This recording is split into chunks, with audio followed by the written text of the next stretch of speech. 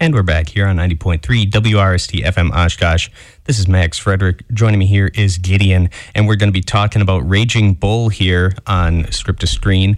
Gideon, what were your first thoughts on this film? I first saw this maybe 3-4 years ago, and I enjoyed it well enough. It's, it's one of Scorsese's most famous works. It's number 4 on the American Film Institute's top 100 of all time. It's a classic in every sense of the word. But again, I wasn't exactly developed in terms of understanding what cinema is, what cinema can do back then. So I thought it was fine. I thought it was just an interesting sports movie. I wasn't necessarily bored by it, but I also wasn't super captivated by it either. This time, I think it fully deserves its place. Maybe not that high, but you can see why it's there. This is Scorsese doing everything you expect Scorsese to do. He's using cinema to its fullest capabilities in ways that other directors just don't do. And I think it's just because he's just so in tune with every single little aspect of their production. And I think Thelma Schoonmaker too, the editor of this film and most of Scorsese's films, I think she really does have she does not get enough. She gets a lot of credit for Scorsese's success. I think she doesn't get enough, honestly. She is so such a huge part of this movie. The editing is probably one of the best edited movies you've ever seen. Here, she also edited Shutter Island, coincidentally, but. Yeah, that's my opening thoughts. I didn't find Raging Bull as entertaining as you did. I never said I found it entertaining. Or that. Never said that.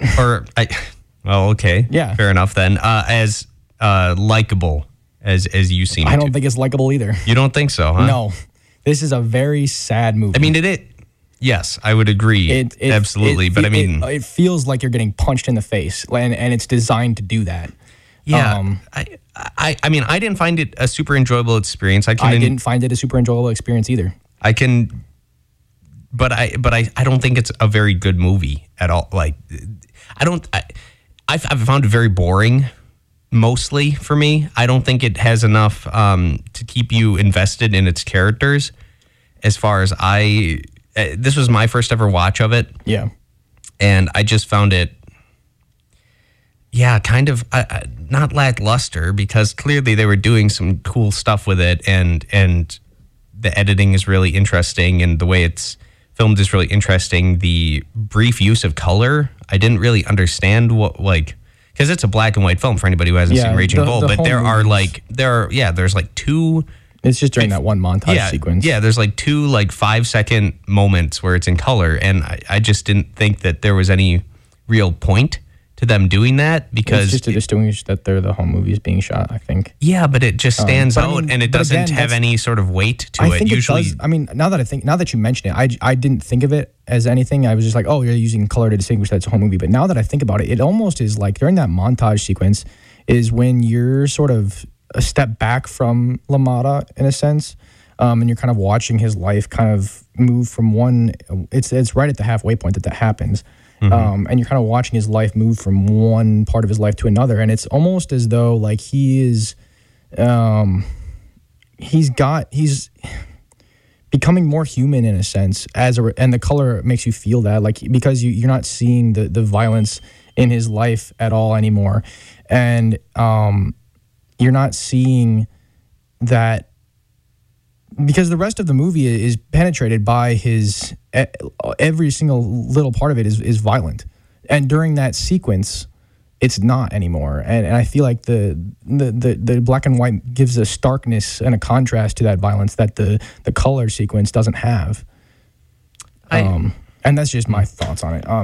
I just think typically when somebody does a black and white film and something is put in color, usually that is supposed to have some weight to it. You look at things like Schindler's List. What do you mean by weight? Like there's supposed to be some sort of deeper meaning, or this is really supposed to be paid attention to, or this is, it's supposed to differentiate itself enough to stick out and then to be meaningful. In Schindler's List, you think of the little girl, and I think she has like a red dress on, and you're just paying attention, and it's really supposed to just invoke an emotional response. Well, right, and in this, it's home movies that are shot that are separate from the rest of the tone of the rest of the movie completely. But I don't think it really evokes anything, and it's too brief for most people to even notice what's happening. Well, it's during that montage sequence where it's showing his actual life, where he's like he's with his wife and his kids, and separated from the violence of the boxing ring. But I think it doesn't really share much of a thematic undertone. Like if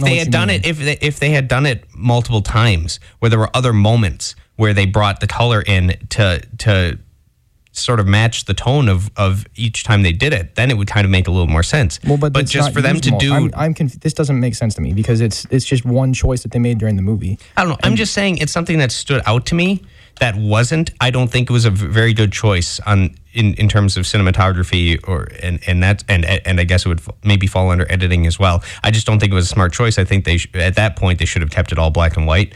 But I feel like we're getting ahead of ourselves. We should actually explain kind of what this movie is about for anybody who hasn't seen it. Raging Bull is a boxing movie following Jake LaMotta, who's this Italian boxer from the Bronx in the 1940s, and it's kind of his development as both a family man and as a professional boxer, kind of starting mid-career for him, but he's kind of lower tier.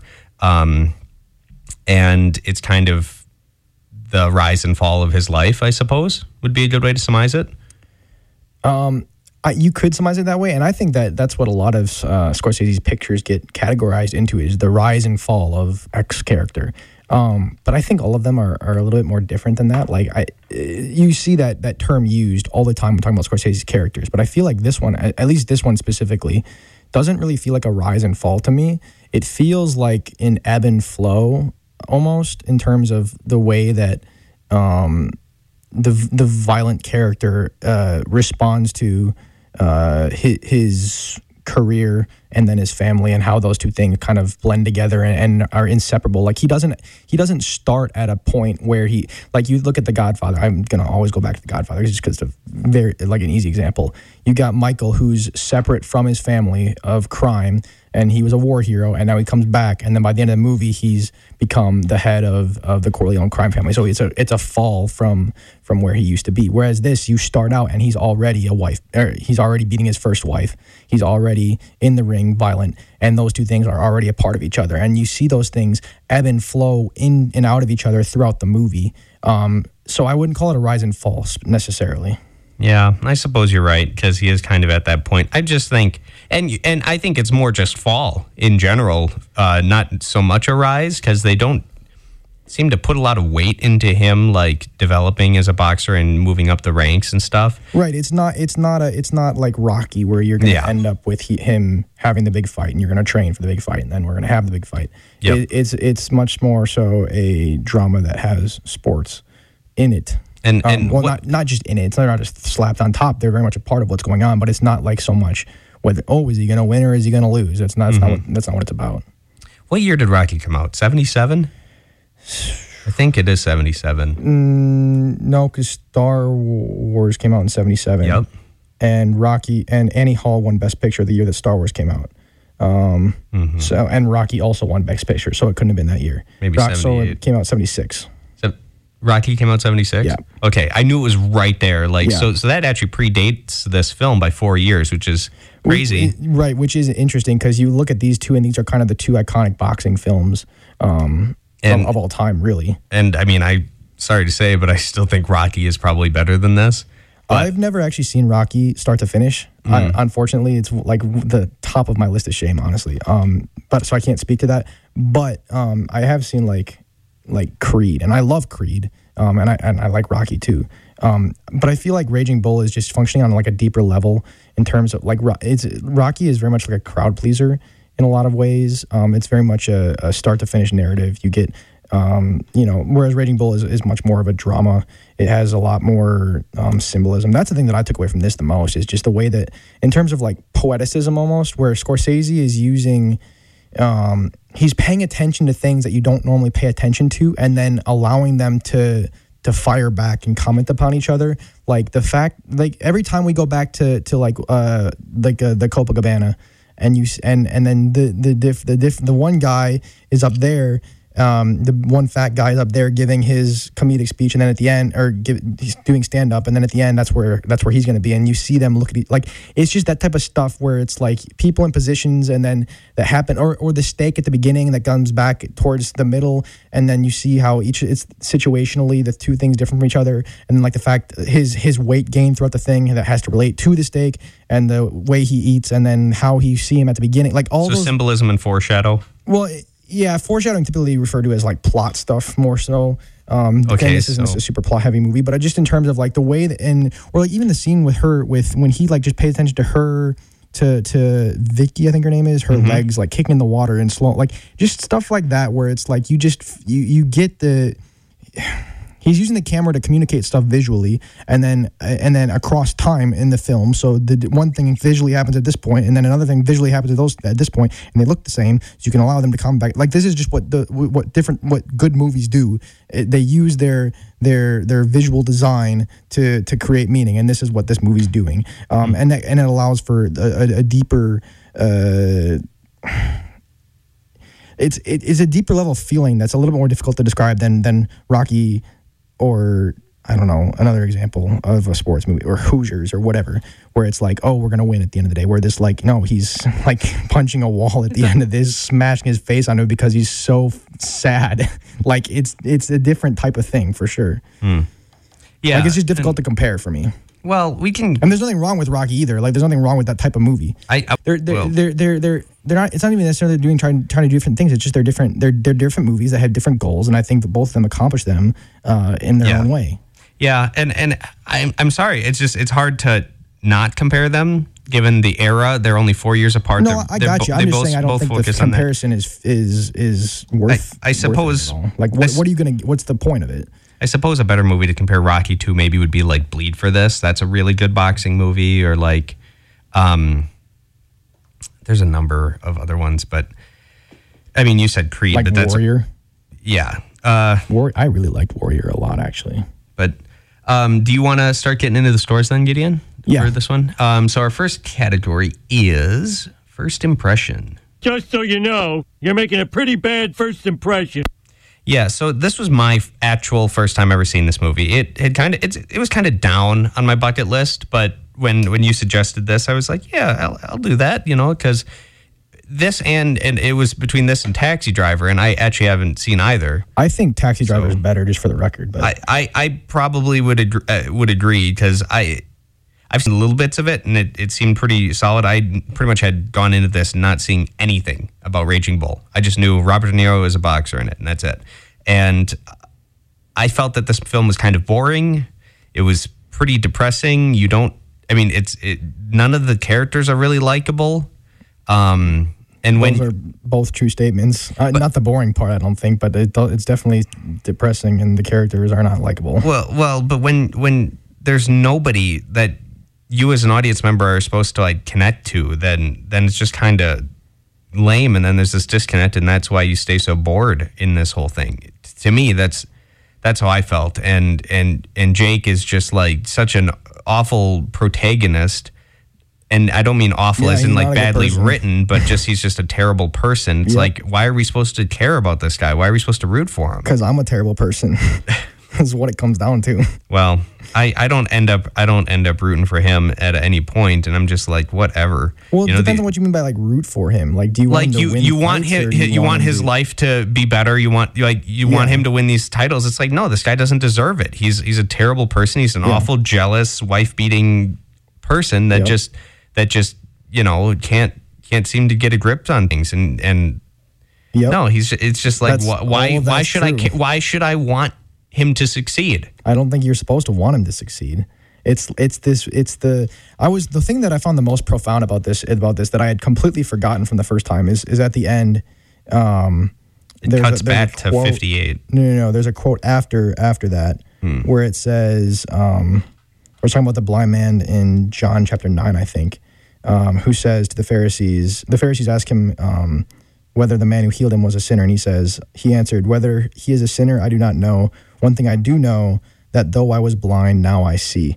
And I was just like, and then below that it says, I think it said, what did it say? It said, thank you from Scorsese to his teacher, right, in the church, I think, which I found just very profound because it's like a personal statement from him. And it's like, okay, so how does that relate to like what he's trying to say with everything that came before that? And I think on a certain level, it's like, well, who's the Pharisee in this situation and who's the blind man in this situation? Like, I don't know what it is. I haven't had the time. Like, there's just something so profound about that to me, about being blind and seeing and seeing, looking back on this and having been blind, looking at that now, seeing and opening your eyes at what the movie is actually trying to say. Like, I think the blind man is whoever Jake is beating to a pulp and his eyes are swollen shut. That's the blind man. Sure. But I think it's like, I don't know what it means other than I think it means something. Another movie I just watched, Miller's Crossing. I'll tell you why he put it in, what he meant. He meant to get an Oscar. That's what he meant. He wanted it to be deep. He wanted it to be much more than it is. And I think that's why he threw that in there. But it's a movie about sinning and about being in this place of sin and stuck there. So I think at the end he's saying, what do you have to do to be taken out of that position? And you've got cross imagery all the way throughout this film too, in LaMotta's bedroom. Mm-hmm. And I mean, that's he's an Italian dude in the 1940s. Right, exactly. I mean. But I mean, that's not there on accident either. Let's move on to scores. My first impression is 8 for this. Ooh, it's close to a 9. I really do think this is something super profound, although not necessarily personal to me in a sense. I think it's a great movie. It's just normally great movies that are more personal to me, I rate above an 8. Whereas 8 is honestly a perfect score. I've come to read like 8 out of 10. I look at it as like an 8 out of 8, but everything above that is just like more personal to me, honestly. Okay, that's interesting. I would give this a 5. I probably will never need to rewatch this film. It was okay, but because it was so boring and there's just no character you can really identify with if you're a normal. I feel like if you're a normal person, like, okay, well then if that's the case, though, like look at Scorsese's other movie, like, or look at any movie, really, like identify with. You look at something like Goodfellas or whatever. There's no real good people in that movie either, but it's all fascinating, and I think the same is true. Goodfellas is more like whiz bang, fast pacing, bigger action. Like it's much more trying to glorify what's happening. Or The Wolf of Wall Street, for example, is glorifying. Well, what's also interesting about those films, with this undercurrent of like condemning them at the same time, it's like Scorsese's great at doing that. But I think Raging Bull is much less intended to like say, look at how fun this is. Like this is great, right? It's very much so like. Well, here's the big difference between those. Even though you're making an argument that maybe you wouldn't be able to latch onto characters, you're at least watching it to see this different way of life.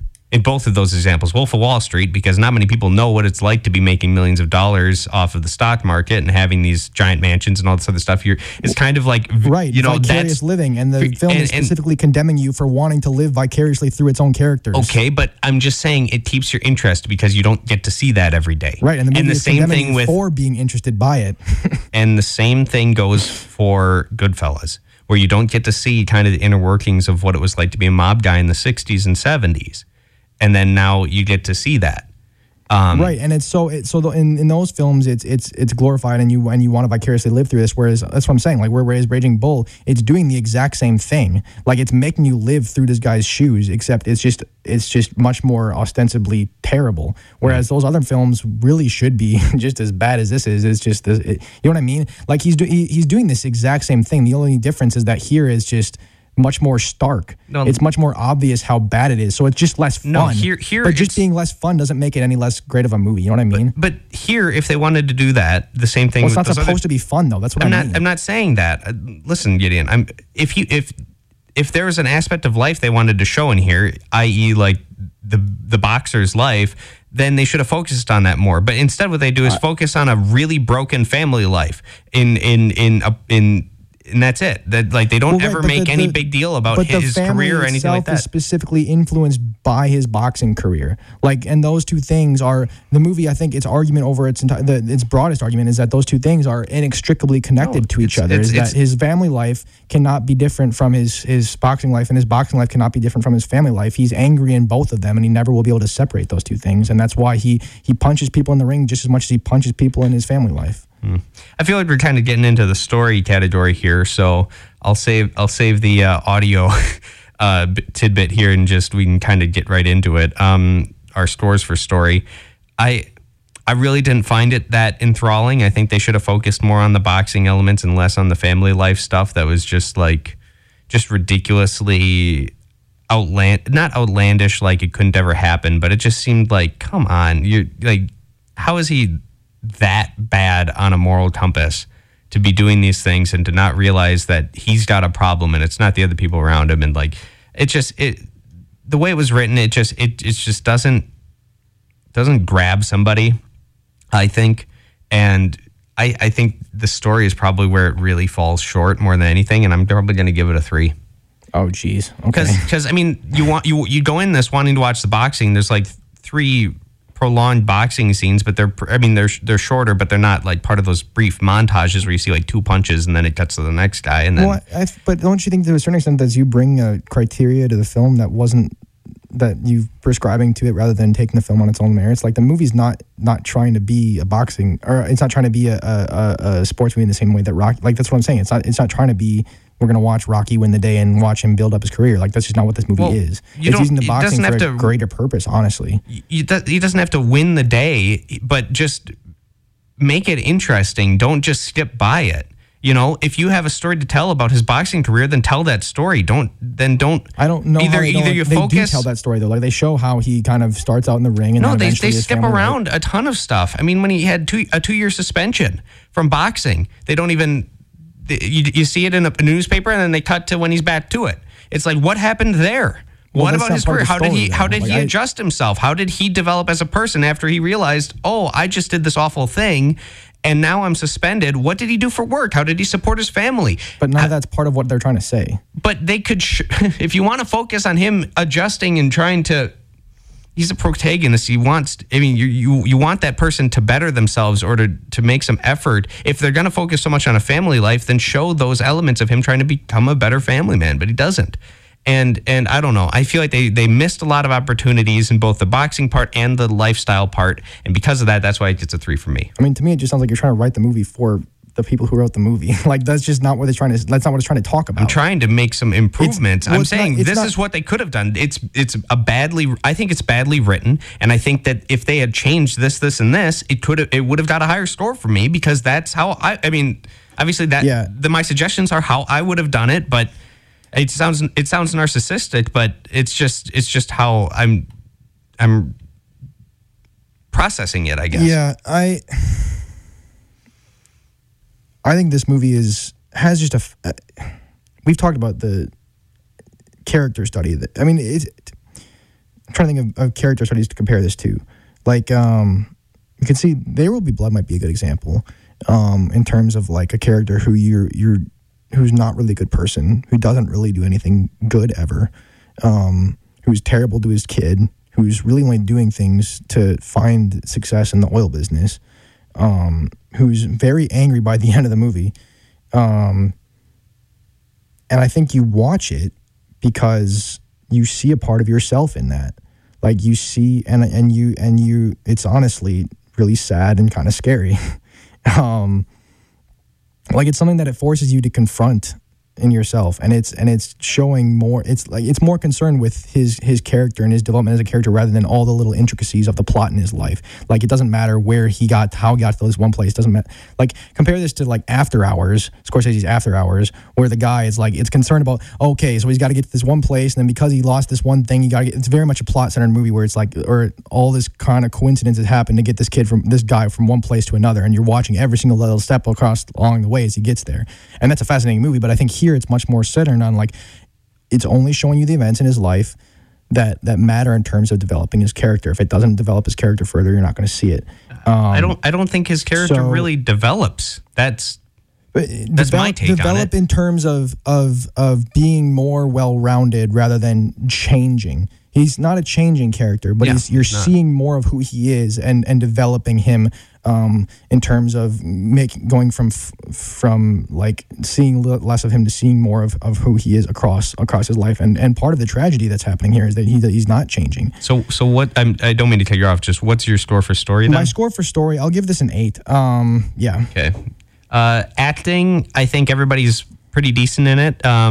It's interesting to see Joe Pesci kind of being like the smart guy, like the smarter, more wise brother, it seems, and the one that kind of is more level-headed, which is kind of usually level-headed. I mean, it's kind of a weird role reversal for him. I think overall everybody He's actually definitely not level-headed in this. Like there's several times where he goes off the rails as well. Not specifically because he's been influenced by his brother, honestly.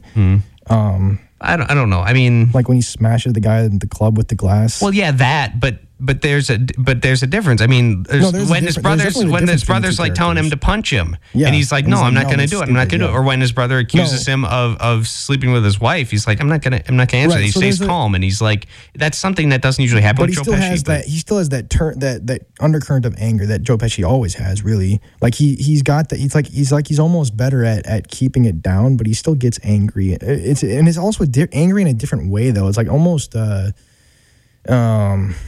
like vengeance rather than pure anger that De Niro has, if that makes sense. Like he's doing things specifically in reaction, whereas De Niro is just pulling anger up out of nowhere. Yeah, like he's not reacting. He's just literally getting mad for no reason. Yep. Which really is what the boxing ring is doing. Is you have to force yourself to get mad when you have no actual conflict with the other person. Yeah. I mean, and I will say the acting, I think, is really the strong point of this whole thing. And I will probably give the acting an 8 here. I will go 8 as well. Okay. Then our next category here is look and feel. And I think the decision to go black and white here was actually a mistake. Nah. Because this is some of the best black and white cinematography I've ever seen, honestly. No, I think it's a mistake because one, I mean, you can argue that it was intentional, but I think it really dates this. It's definitely it dates this movie. It dates the. I mean, no, it doesn't. I think it does. Fully in color. I'm fully aware of that, but it makes this seem way earlier than 1980, but not in a good way. But not in a good way. You feel like you're watching a film that's from the 40s, and it feels like it has the same type of character dynamics, and there's been no. It just doesn't feel like it's a movie from the 80s, even though you know it is. I think filmmaking had developed in a positive way from this, and this film tries to regress to a much older style, not just in the visual aspects, but in the way that everybody's acting and the character dynamics and all this other stuff. I feel like it goes to a place that film had already moved past, and it just kind of was like Scorsese was just literally trying to remake a type of movie that doesn't exist and wasn't palatable anymore, and that's why I'm not a big fan of that. And so and also then I've already talked about it. The brief use of color then negates from any sort of effect the black and white is supposed to have. You don't see in the lighthouse all of a sudden without black and white. In the lighthouse, they don't all of a sudden just go from black and white to color for 15 seconds and then never use color again. Okay, that it just totally is like when you throw that in there. Hung up on a decision that just is not. It bothered me because I was like, why use color for this moment? It didn't make sense to use it for that moment. And if you're gonna it's either you go all in or you don't at all. Like you. Okay, I get it. Yeah. I get it. So I don't know. Look and feel, probably a 5 for me. This really is one of the. I mean, I thought of. Citizen Kane in terms of the way that this movie's using black and white and shadows and smoke. Like all of that stuff is just astonishing. This really, black and white lends a certain simplicity to what's happening on screen. A lot of time color can be distracting if you're not using it in a certain way. And this kind of takes away that facade to a certain extent. Like it doesn't have the color to Like there's the blood is not there. It's just liquid that blends in with the sweat. They're no different from each other. Or like when you got the sponge that they kind of put on top of him and squish it out, like you can't tell if it's sweat or blood or water or whatever. It's just pure masculine energy, really. I mean, that's another thing the movie's trying to tackle is masculine energy. But like the simplicity that the black and white brings to it cuts different. Like it feels like a punch to the face is really what this movie feels like. And if it's in color, the movie's not the same. It doesn't do that because really black and white is what makes the movie feel as stark. And at certain times it makes it feel empty, like that, like in the cell at the very end when it's all black and white and it's just the whole screen is black except for the one patch of light that's breaking in. You can still nearly do that. Barely even see him. Like it's got this this energy to it that feels empty to a certain extent. And that accomplishes what the movie's trying to do, and it's definitely using the black and white in a very purposeful way, I feel like, and to great effect too. And again, the use of shadows, and I haven't even talked about the editing in terms of look and feel yet. This is some of the best editing you've ever seen because you've got the whiz bang kind of like every single punch you feel in the boxing scenes because it's just very much. Edited to the like there's a rhythm to what's happening there in the boxing scenes that you just feel the ebb and flow. Again, ebb and flow is what this movie's going for in a lot of ways, and you feel that in terms of how it kind of like speeds up in the boxing scenes and then slows down when you get into the family life and then picks up again in the family life when you get into faster editing when the violence is breaking out again. Look and feel's a 10 for me, 100%. Okay. Then lastly, we'll do effect here. I was bored and depressed coming out of this, and at least with Whiplash, I wasn't bored. I mean, I came out of that depressed, but I wasn't bored with that movie, and the effect in this was just lame, and I was like, why? I didn't understand the hype, and this is probably again going to be probably a 3. I can appreciate the boxing moments, but again, it's like any momentum that the movie had going into it by the end of the 1965 era of this, which is kind of like the last, chronologically, the last part of his life you get to see when he's in that cell you're talking about. Like they shouldn't have cut back to 1958. I think that killed the ending momentum, and they should have ended on the logical point there of just ending in the cell. Cutting back to 1958 did nothing for the story. That's where the beginning happens, though. It's showing that the change has not happened. That's literally the point of that. You're complaining about why the movie has no change when that's literally there to show you why that's happening. He isn't changing. He's not improving. He's not doing anything. That's He's what just I'm trying saying. The beginning and the end are the exact same. And the movie is doing that to show you that there is no change. I'm not seeing the movie trying to tell me there is no change with that use of that. What the way you're saying here by interjecting that 1958 scene with him and his brother. I just think it should have ended without doing that scene, or you put that scene in chronologically, like they had done with the entire rest of the movie. That was the only time they've ever maybe it happened one other time, but I don't remember it. But where they cut to they didn't go chronologically in jumps forward and then they cut back. I don't know. So yeah, effect is probably a 3. Again, this is a difficult movie to judge for effects simply because it doesn't make you feel good. But I think it achieves what it's trying to achieve with music, especially. I didn't talk about that, but it's just very sad, and it accomplishes what it's trying to set it out to do. I think this is a 9 for me for effect. Okay. Well, then when we come back here in about 30 seconds, we'll have the scores and then start getting into Shutter Island here. So stick around.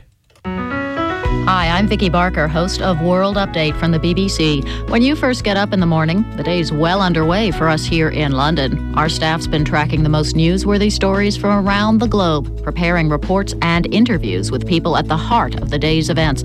All this before breakfast. Think of it as your personal wake-up call from London, Monday through Friday on World Update. Coming up at 4 a.m. here on WRST FM Oshkosh. And we're back here on 90.3 WRST FM Oshkosh. This is Script to Screen. I'm your host, Max, and joining me here is Gideon. And we've been briefly talking about Raging Bull here, and we'll be getting to the scores of that in just a few moments. But to start us off here, we're going to be talking now about another Scorsese film called Shutter Island. And this came out in 2010. It features Mark Ruffalo, Leonardo DiCaprio, and I'm trying to remember the actor who plays Ben Kingsley, maybe? Ben Kingsley, yes, who plays like the lead doctor at this psych hospital in the middle of the Atlantic Ocean, like 11 miles off of the coast of Boston. And I got the score for Raging Bull, by the way. What's the score? 67 out of 100, which puts it at the same score as Godzilla vs. Kong, the 2021 masterpiece. Hey, I would watch that a lot more than I would watch Raging Bull. But that is kind of funny. It happens to be 2 fight movies. Yeah. So, but with Shutter Island, this is a Scorsese film I enjoyed a lot more. It was much better filmed, and the story worked better, and it has a much more solid arc to it, and just everything about this I think improved. And it shows that I think Scorsese definitely improved in 30 years of filmmaking, going from 1980 to 2010, and he's definitely he got better. I mean, I sometimes some filmmakers, people like think that they've always been good, and some people definitely improve over the years. And I think after watching Raging Bull and then comparing it to what Scorsese was doing in the 2010s, like Boardwalk Empire and stuff like that too, I definitely would say he improved. He's always been good, man. Like everything he's made since the beginning of his career has just been straight up amazing. Like I don't know, everything that I've seen at least. Like starting with Taxi Driver, Goodfellas, even The Departed in 2006. Again, I already mentioned After Hours, Kings of New York, Casino, like all of that stuff coming before Shutter Island. Like, and Shutter Island's great too.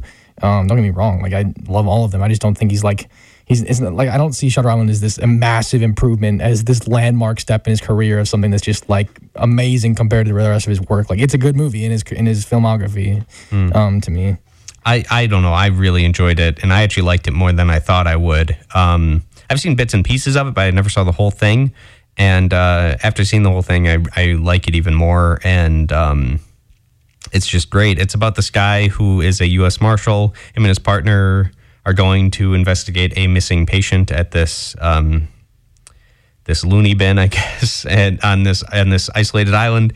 And are we talking spoilers for this? I feel like we have to, because like. And also, no, let's not. No, because that kind of ruins it. Okay, we can't. But that's my point. Is that I don't think it does. I at least want to say that. Gideon, just please don't do the spoilers, okay? Like, knowing this, I think definitely kind of ruined this movie a little bit for me, because I knew kind of the big thing. But that's my point. That's what I'm trying to say. Is I don't think it's a big thing. Like watching this a second time, it's very much like a. It almost feels like Raging Bull to a certain extent. Where it's like an ebb and flow type thing almost, where it's rather than like compare this to. Sorry, finish your synopsis. Well, no, I'm just saying. So they're looking for this missing patient who's at this place, and something seems up. It's very heavily armed. Like there are correctional officers there, and there seems to be something that's very off about this place, and you don't know what. And these two marshals are trying to kind of figure it out, and. That's all I'm going to say about the plot, because I really think the mystery aspect of this makes this movie, and knowing it almost kind of ruins it the next time you watch it just a little bit. But I really enjoyed this. This was my second time watching this, and I enjoyed it way more, specifically because I don't think that the quote-unquote twist. It's not the same twist as like The Sixth Sense, whereas The Sixth Sense, you get your build-up, you get your whole thing, the ending, this big whammy moment, everything before that falls into place, whatever. Here, you get to the end, and it tells you what's going on, and it's like, well, I've kind of known that what's been going on. Like, it very much is like a subtle... If you look back, none of this movie makes any sense. None of the plot, it's all nonsense. And that's the whole point of what you're getting at the end, right? But like, if you follow this logically, it's like, well, that doesn't make sense. That doesn't make sense. That doesn't make sense. That doesn't make sense. His entire character up until that point feels like, like it it really just the whole thing, but that's what makes this movie so interesting to me, is that it really does feel like the same. It feels like Scorsese through and through. It doesn't feel like a typical thriller where the plot matters a lot more than it does, where there's little physical elements that are going to come back. Like you look at a Hitchcock movie and you're going to have a key planted in Act 1 that's going to pay off 30 minutes later and whenever. And that's what's going to happen in a typical Hitchcock type thriller. There's no key here. There's no little tiny things that are going to be planted. Like, it's all very much a tone poem almost. Like, it's Scorsese, again, doing a character study using, like, thriller and horror tone and thriller and horror genre vibes, but not the plot elements. It's very much like, okay, we're only showing you things that are relevant to him. Like you look at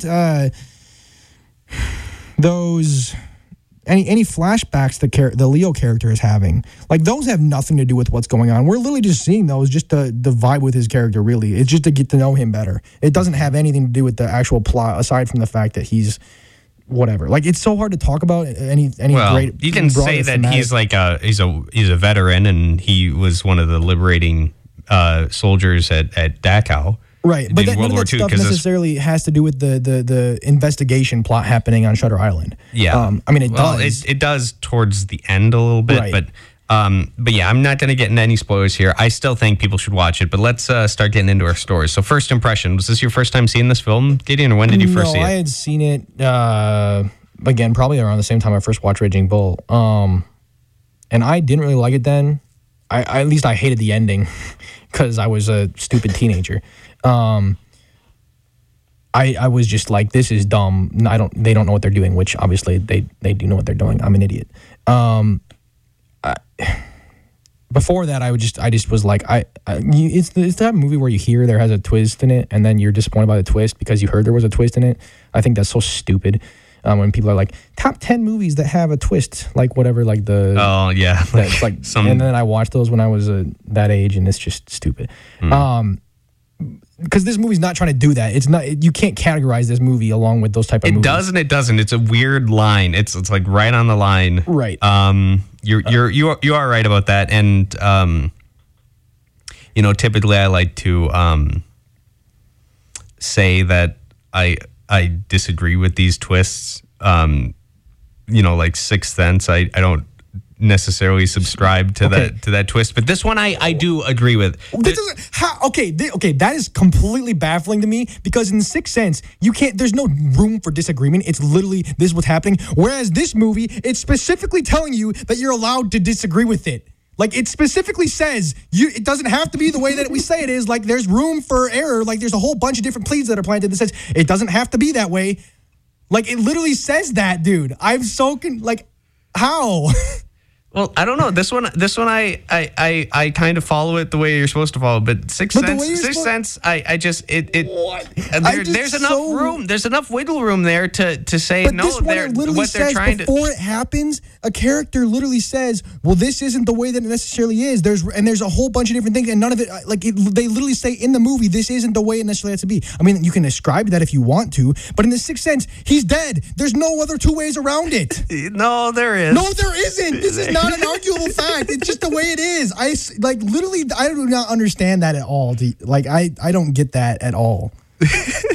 He's dead. You can't argue with that.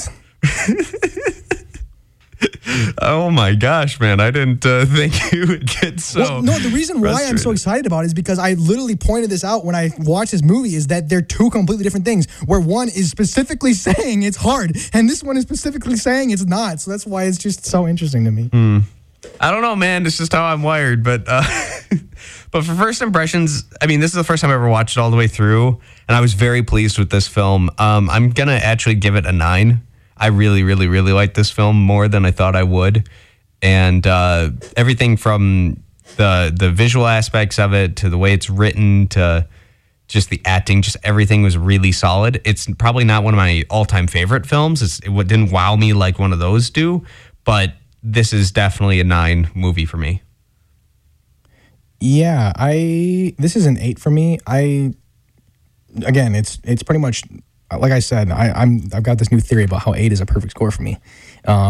And I think this is really just a perfect movie that doesn't necessarily become one of my favorites, but it's pretty much like nothing wrong with it. So you tell me, if we came across a movie that was like perfect from us, the best it would probably do would be a 98? No, that's what I'm saying. My point is that the numbers don't matter to begin with. The numbers are pointless. I don't get the point. And like literally for me, the numbers are just a talking point more than anything. It's not like a thing. It's like, oh, this movie's an 8. It's not better than that. It's not worth, like, it's just whatever. I shouldn't have drank so much caffeine before I came to this recording.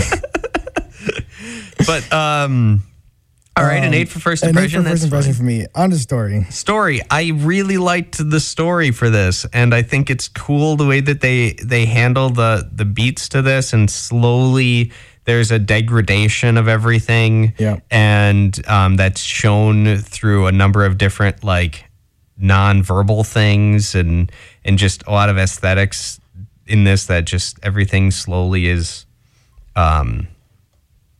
I guess kind of like disintegrating.